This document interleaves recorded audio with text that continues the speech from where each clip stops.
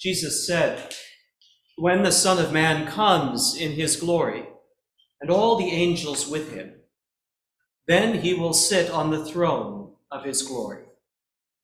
All the nations will be gathered before him, and he will separate people one from another as a shepherd separates the sheep from the goats.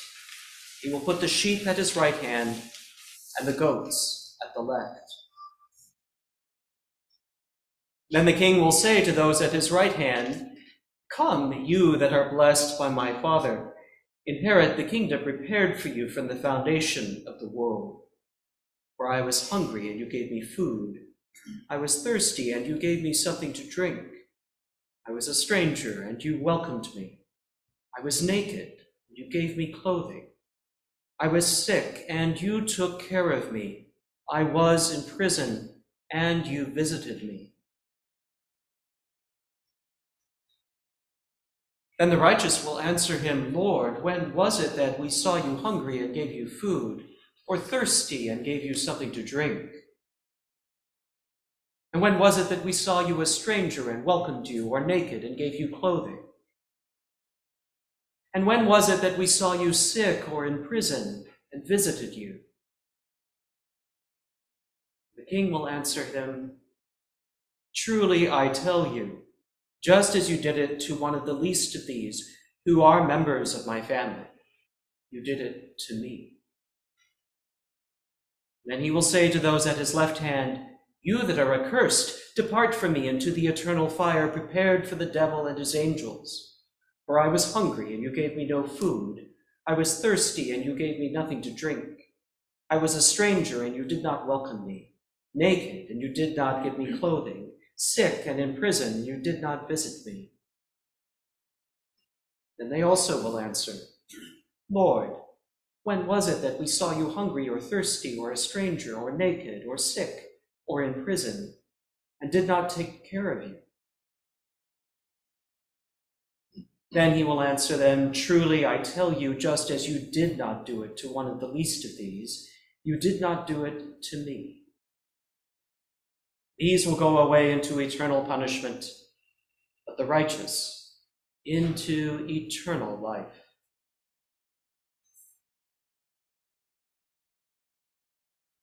The Gospel of the Lord. Good morning.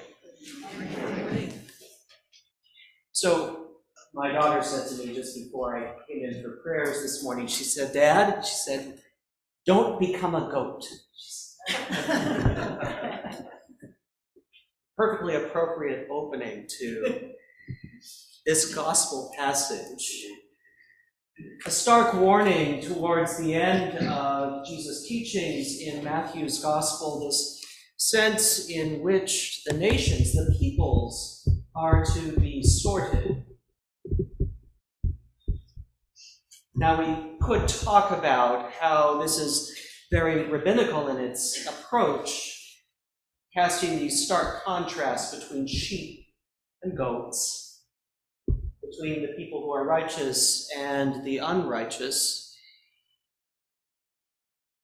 But there is also a warning here for us many centuries later about how we interpret and understand the name of this Sunday, which the tradition has given Christ the King. It's a very late addition to the Christian calendar. It was pulled together in the 1920s in the Roman Catholic tradition, intended to be a counterpoint against rising nationalism in Europe. You all know the history, the rising nationalism that made national identity and a sense of the power of the state the most important thing in the hierarchy of importance. That ancient pyramid, if you like, where God was at the top and nations became the most important thing. And the Church of the West wanted to push against that, and so it developed this feast, Christ the King.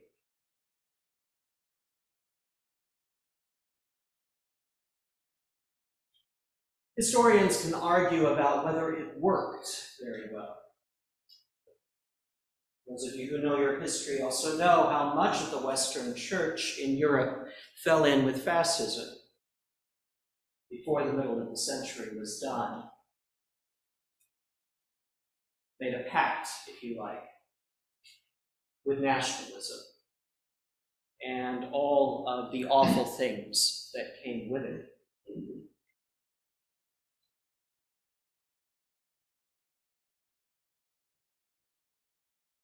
The world has not changed much in 3,000 years, has it? This sense in which we put so many things at the top of our little pyramid's hierarchy, and we forget that we are called to be a different people altogether. When Ezekiel is writing the words we heard today, he's talking to a people who are struggling with exile, a people who have been trampled by one empire after another, the ancient Israelites. And he is talking about how they have been scattered. Ezekiel doesn't use the image of sheep versus goats. He uses the image of fat sheep versus lean sheep.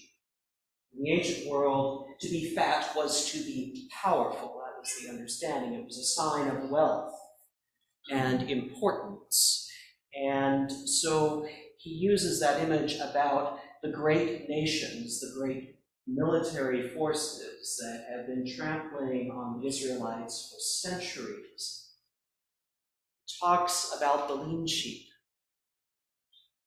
the ancient Israelites scattered and seeking a shepherd, someone to guide them home and to regather them as flock. That ancient hope of a faithful people who have been scattered by the forces of this world. Matthew takes the assumptions that we all bring to the table.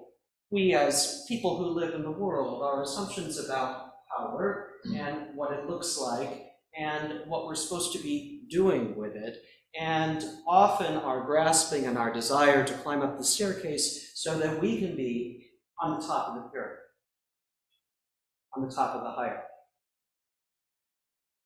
And all the things that we measure to figure out where we are in that climb, whether it's our wealth or our influence or what we were born into or our political power or our savvy and our intelligence and our degrees or our position. He takes that pyramid with Jesus' teaching and he turns it completely upside down.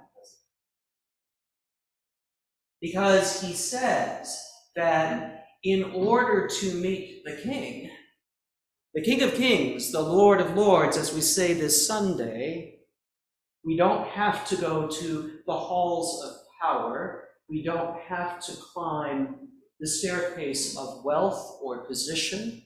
We don't have to reach out and achieve something worthy of the King's attention. Rather, we need to go to the streets and the highways and the byways and all of the places where we see people on the margins, in the prisons, in the hospitals, at home sick. And it is there. We see the face of our Savior, our King, our Shepherd.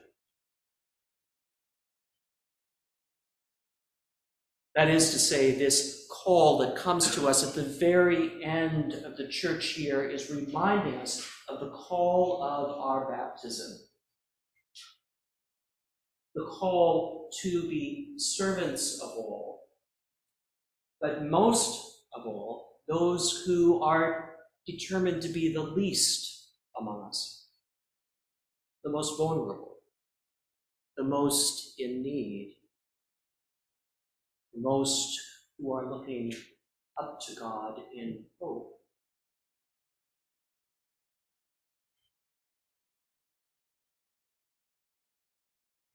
In Jesus' telling, we are called to be a new kind of nation, a new kind of people. Not one that is built on power and domination and wealth, but one that is built on mercy and service and love and compassion. A nation that does not understand borders that are manned by armies, or a nation that is backed up by huge amounts of force and assertions about its identity, but rather a people who are part of the earth, part of that work of God that God has wanted for all of creation from the very beginning. People whose only power really is found in love and in self-offer.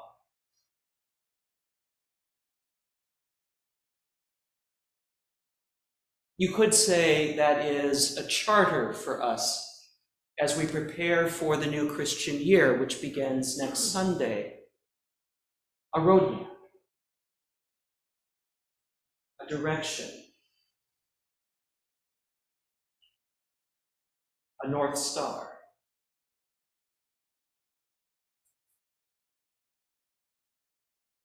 So I invite you to join me in my struggle to not be a goat. Rather, to learn what it means to be a faithful follower of the Good Shepherd, and to see the face of our King in those whom our society declares to be the least among us. We don't have to look far, do we? That journey begins not tomorrow or next week, but right now, right here, as we gather in the name of the one who calls us to be a new people, baptized in love, directed to serve.